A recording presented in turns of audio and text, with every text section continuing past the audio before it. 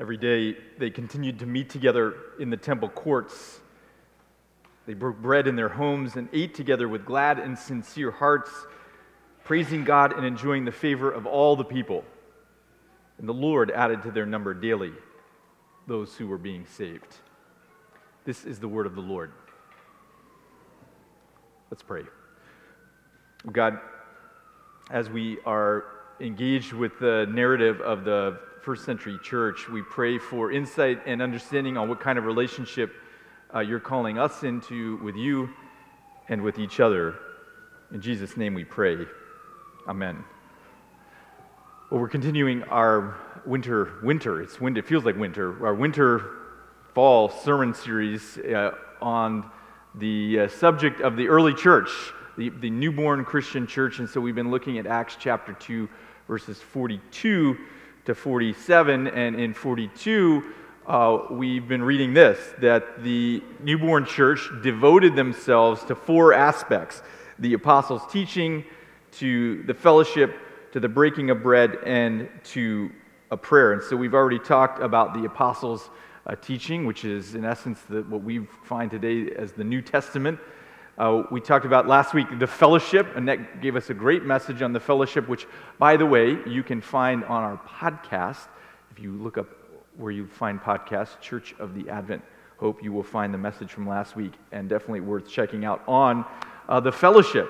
And so today we're looking at the third element of the newborn church, and we're trying to discern what is it about the newborn church that really made it thrive, and how can we as a community here at Advent Hope try to exist in a similar fashion. And so today we're looking at the idea of the breaking of the bread. Before we get to that, though, this idea of being devoted again. It says they were devoted. The early church were devoted to these four elements, and the idea of being devoted is that they were laser focused on these elements. So these were the crucial elements that were the backbone to the New Testament church, the first community in Jesus. Now, as we look at the idea of breaking of bread, which is the third element, some Bible students, in fact, many Bible students have asserted that being devoted to the breaking of bread must only be an allusion to the sacrament or the practice or the communal practice in worship of taking the Lord's Supper, because they would imagine that being devoted to something as mundane as just eating a meal together doesn't really make a whole lot of sense, that wasn't as important enough for something for the church to be devoted to. Now, I would take issue with that, primarily because what is said about breaking of the bread in the verses preceding, in chapter 46, or verse 46 and 47, which is our text of emphasis today. So you read 46 and 47, as we just did. It says, every day, the newborn church continued to meet together in the temple courts. They also broke bread in their homes and ate together with glad and sincere hearts. This is clearly talking about meals together, that the church ate meals together. They broke bread. Breaking bread was not just something that was describing the Lord's Supper. It was describing having a meal together. They broke bread together, and they praised God and had the favor of all of the people. So these meals that the community ate together was an essential part of the bonding of the community.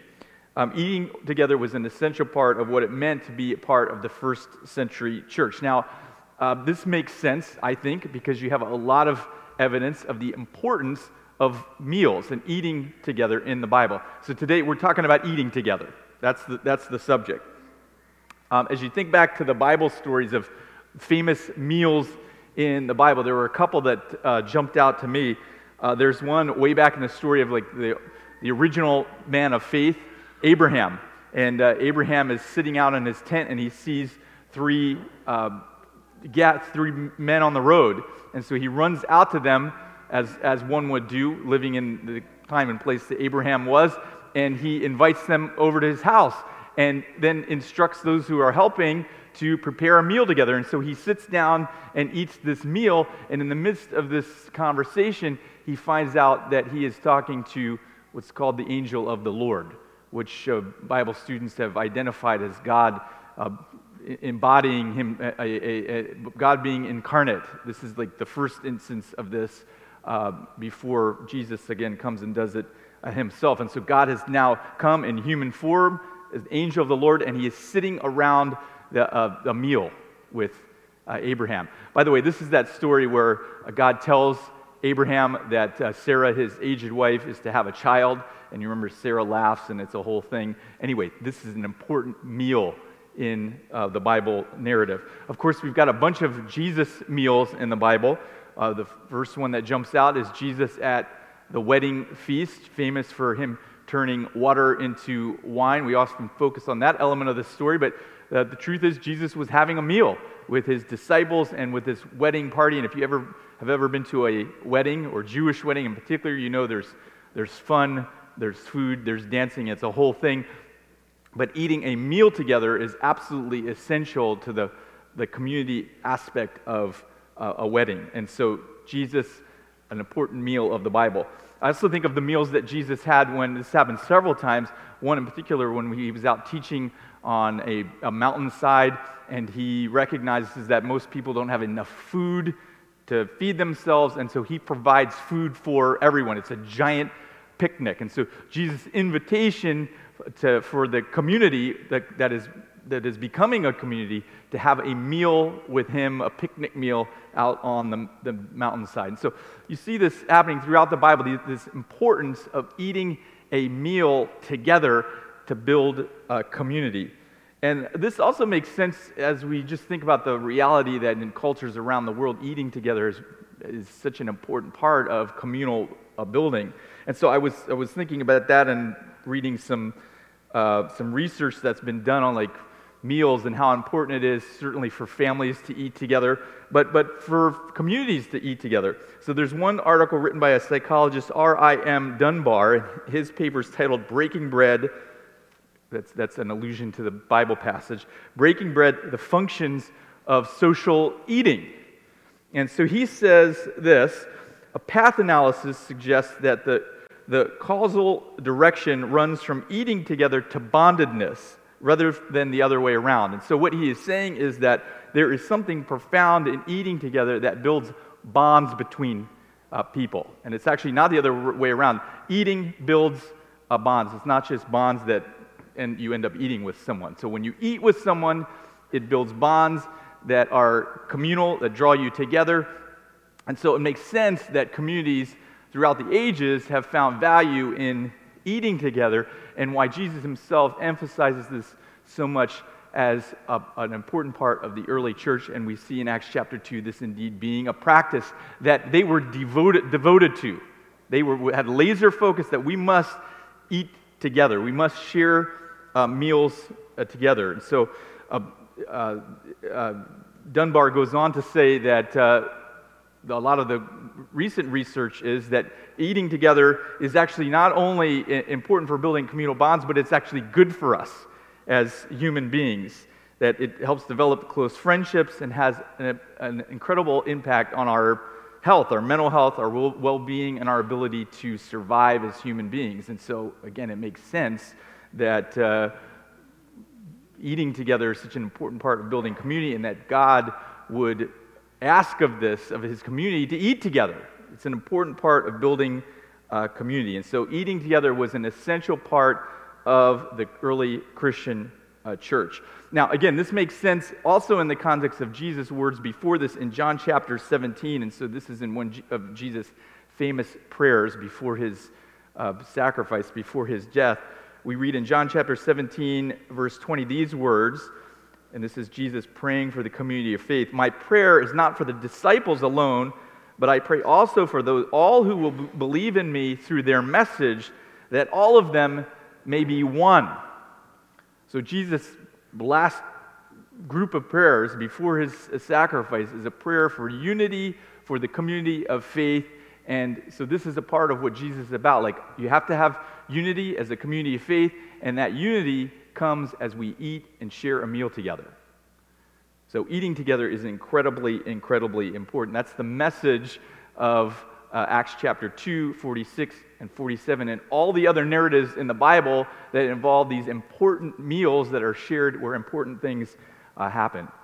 The Christian church was designed to eat together. So, with this in mind, and the recognition that I think many of us acknowledge that, eating with other people and sharing meals and growing in community together is important. It actually does help us to grow as individuals and as a community. It leads to the question then, well, why don't we do more of it? What inhibits us from experiencing this bondedness of eating together in church community with others? What's inhibiting that from happening more often? And so a couple simple responses to that. Why don't we spend more time bonding in meals in community together with each other? First of all, simply, we don't make the time. Eating together, spending quality time across the table from someone else, breaking bread together takes a time, and we are very busy just trying to survive here in this great city. And sometimes it's hard for us to even eat by ourselves. And so the idea of eating in community together, building community together across the table from someone else is incredibly challenging. And then even when we are with someone eating, we're oftentimes, spending time doing work. We're on our phones or we're whatever, and so we're distracted. And so we just are not dedicating time to this issue of building community with each other. We're also spread out from all over the place. As a church community here, I know that we all have this great opportunity to come together here at 11:30 on Saturday mornings, but you're all over the city, and so the idea of dedicating time, devoting time to eat together in community is a little bit challenging.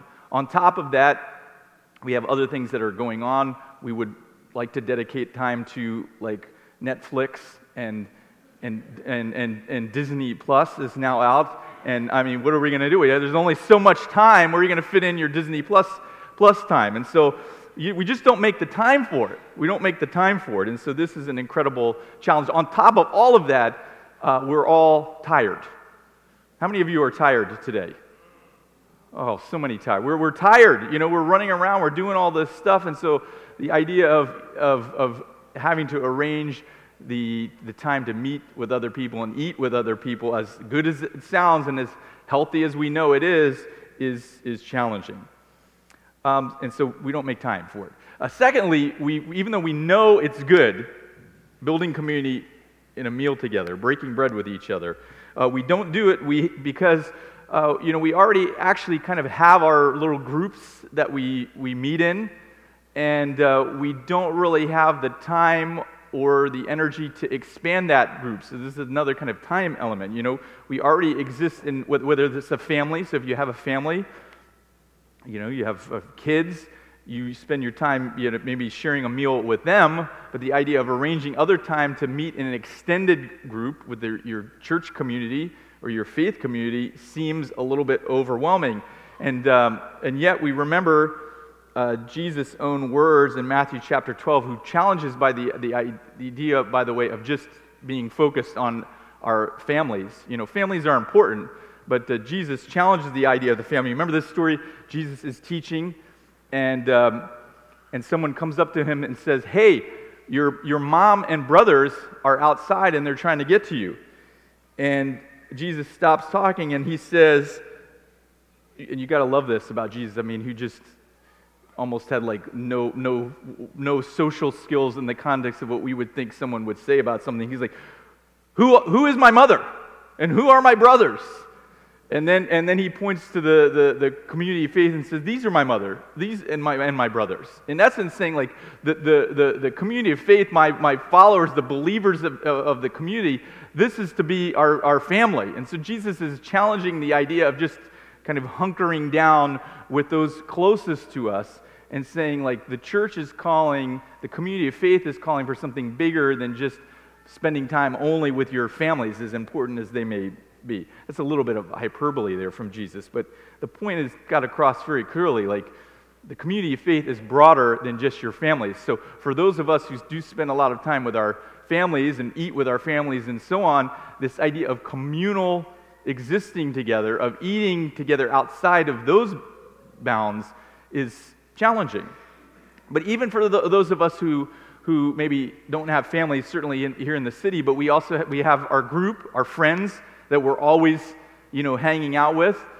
Everybody has groups that you would naturally maybe associate with, but even then, when we're limited to just a small group of people, God is calling us to exist as a community, a diverse community, a broad community, that we're to eat with people who aren't just our closest friends, but eat with everyone who's part of the family of faith. This is challenging in that group too. And so Jesus in Luke chapter 14 challenges this idea too. He says, hey, when you have a luncheon or you have a dinner, don't invite your friends, your brothers, your sisters, your relatives, or your rich neighbors. Don't just pick the people that you would love to hang out with when you're having a meal. The community of faith is made up of a diverse group of people, and we're supposed to be mixing together and be devoted to engaging in community with everybody. And yet that's challenging because it takes work. The third element here is that we have a hard time existing and eating together in community because people are messy. And I don't mean like people are messy eaters, although that is also true. I'm like a little bit of a messy eater. I don't know why, but I think it's probably because I'm talking. I don't know if you've ever eaten with me, but I end up talking more than I probably should, and it involves me hitting the plate and things being all over the plate. And a beard doesn't help. Yeah, thank you, Kyle. You really don't want to eat across from a messy eater who has a beard. It's not going to be pleasant. Thank you for that, Kyle. Anyway, people are messy, but I'm not talking about just like messy eaters. I'm talking like people's lives are messy. And so this is a challenge because we're messy ourselves, and so the idea of being engaged with someone else, and when you sit down to eat with someone, you start conversing, and you have conversations, and those conversations can lead to new bonds between you. But when we're messy, the idea of getting involved with somebody else's messy life can be really, really challenging. And so, it's better to just stick with your group, stick with your family, or stick with yourself. I don't want to be involved in somebody else's messiness. And yet, this is the call of the community of faith. Like, we are called to be devoted to each other, including our messiness, each other's messiness. And so we do this as we eat together, as we share stories together, as we talk about our challenges together. This is the call of community, to come together, to eat together, and to share in each other's messiness. It's so easy, especially in contemporary times, to really become a little bit of an island, if you will, as individuals. You can order Instacart, you can order takeout from anywhere in the city. Isn't that one of the great things about the city, by the way? No? I know you guys are ordering takeout. Come on. You don't even have to leave your apartment. You can Netflix, you can order takeout, you can order your groceries, you can get work done without ever talking to anybody else. That's as crazy as New York is with all the people. We can isolate ourselves into little islands here like nowhere else in the world, because you can get everything delivered to you, and that seems like the easiest route sometimes. And so we are challenged by this call to live in community together, even in the mundane things, or the seemingly mundane things like eating together. And yet this is the call of Jesus, inviting us to exist in community. And so we're trying to look at this New Testament church in Acts chapter 2 and discern what can we learn from the vibrancy of the New Testament church that can help us here as a community trying to live in God's faith as well here today. And this is an obvious lesson. Like, we are designed to be devoted to each other and devoted to eating together. Something that seems mundane, but for God, this is not mundane. And we see this in Jesus' own experience. Jesus cared about eating with people. One of my favorite scenes of the Bible, of Jesus, the story of Jesus in particular, is after Jesus' resurrection. Some of the followers had seen him and had conversations, but many had not. But they kept hearing like that he was showing up in places. And so one day, some of the disciples are out on a boat, and they are fishing, and they are not doing well. and they see a guy on the shore, and the guy on the shore yells out to them, put the fish on the other side, and there's a little debate whether this is a good idea or not. They do it. They catch all these fish, and they realize this is Jesus. And so, they row in from the shore and jump out of the boat, and they run, and then, again, one of my favorite lines of Jesus, he says, "Come have breakfast. Come have breakfast." Isn't that a great line? That's Jesus. That's a great invitation. Come and have breakfast. Now, I think breakfast is the best meal of the day. How many of you are breakfast people? Is there a meal better than breakfast? No, there is not. Now, I did hear there's a caveat. Brunch. Can we call this brunch? Yes. We don't know what time of day. Brunch happens after 10, right? When does it really qualify as brunch? 11. Okay, anyway. Breakfast, brunch, it's a delicious meal. By the way, my friend Elizabeth is here. Hi, Elizabeth. I'm going to shout out to Elizabeth. Elizabeth has one of the great brunch spots in the entire city.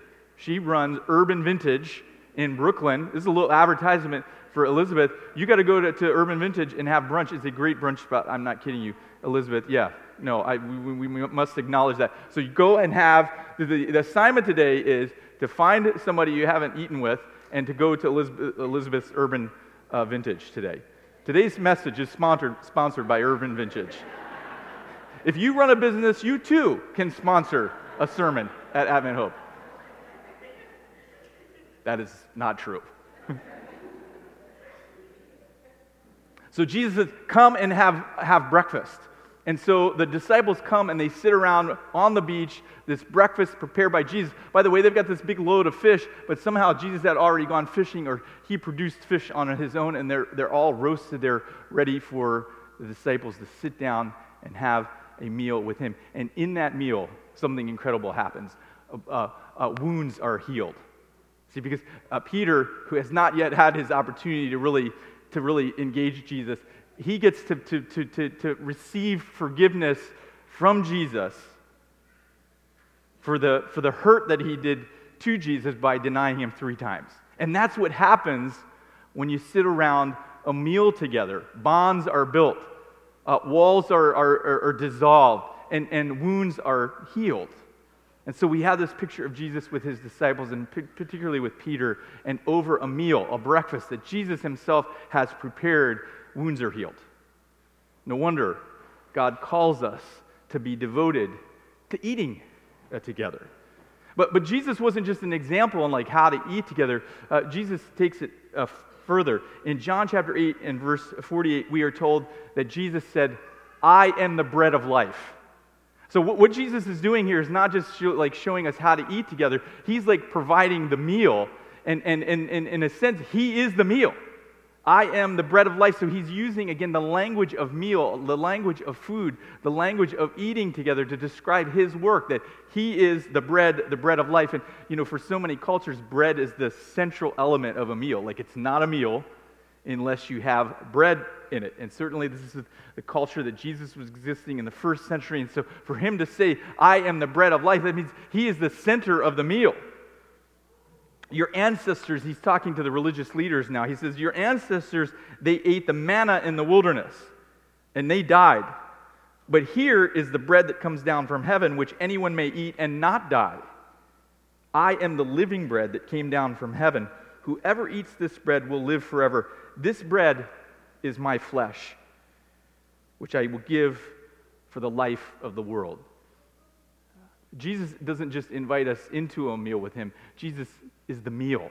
That's the idea. And so in essence, every meal is designed to be the Lord's Supper.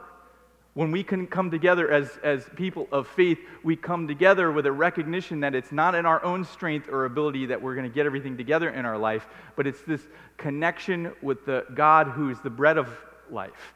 And so when we eat together as people of faith, we always eat the Lord's Supper, acknowledging that it's in God's strength where we have our sustenance, where we are sustained, and where we have our power. And so, again, we see why eating together is so essential for the bonding of the community of faith. No wonder they were devoted to eating together. I mean, every other thing we acknowledge, like, okay, being devoted to the Bible and to the apostles' teaching. Oh, that totally makes sense. Being devoted to prayer that we're going to talk about next week. Okay, being devoted to the church as a fellowship. I get that. This is going in farther and saying, be devoted to eating together. They ate together. That was such an important part of it that they were to be laser focused on doing it together, and yet it can be challenging for us because of all of the reasons. But Jesus invites us into a meal. By the way, the great promise of the book of Revelation is that when Jesus returns again, there is going to be a great feast, like a wedding feast. And again, Jesus is going to sit down with all of those who have chosen to embrace him as the bread of life, and he's going to have a meal. A meal. Meals are so essential and important to the community of faith, and God is inviting us as we think about what kind of community we want to be here at Advent Hope, to be a community that enjoys meals together. Now, thank God that this sermon is coming on a day when we have potluck. That would be awkward. That would be awkward. But today, I don't know if you can smell it, but the aroma is rising because they are literally right underneath of us right now. And so they are preparing a meal for us. And now, like, we didn't exactly set this up like this today because, it just so happened that there's a meal today, thank God. In a few minutes, Annette is going to talk to you about our kitchen. I mean, there's another, I mean, this is sounding like we're just really getting into advertisements here, but, we have a terrible kitchen and we are trying to renovate it and so on so that we can have more meals together. And so the case, though, I'm making to you is like, look, this is a God idea. Eating together is important for the building of community. It's not just something that's superfluous that we do, because we have to do. Like, God is like, you got to eat together, and the science is there to show that it actually does have an impact. It's healthy for us to exist as a community that eats together, and so we want to eat together. And so my invitation to you today is to find someone that you haven't eaten with recently, and eat with them. Whether it's today downstairs at the fellowship meal that you hopefully will stick around for, or maybe it's outside of the walls here of Advent Hope. Maybe there's someone that you need to connect with that you haven't connected with in a while, and now's the time to call them up and invite them over or out for a meal together, because meals together build community, and meals are something that the church should be devoted to. And we want to be devoted to that at Advent Hope. That's why we're trying to figure out ways that we can eat together more often. And this isn't just because we like eating together, which we do, but eating together builds community. And so we're going to work to figure out how we can eat together because of the conviction that this is a biblical mandate for a community to be healthy, that we got to figure out a way to eat together. And Jesus is the center of that. He invites us into meals with him, and then he presents himself as the one who truly sustains us, who's the center of our meal, who's the bread of life, and in him we have hope that we can be the kind of people God is calling us to be, and that we can become the kind of community that God desires for his people to live in. So as we continue this journey thinking about the New Testament church, and we try to wrestle with what the implications are for us, may we, as a community that is Advent Hope, be a community that is dedicated and devoted to eating together, to bonding together, to getting to know each other, to being engaged with each other, even though we're messy and other people are messy. May God do that in our community and our experience today. Amen.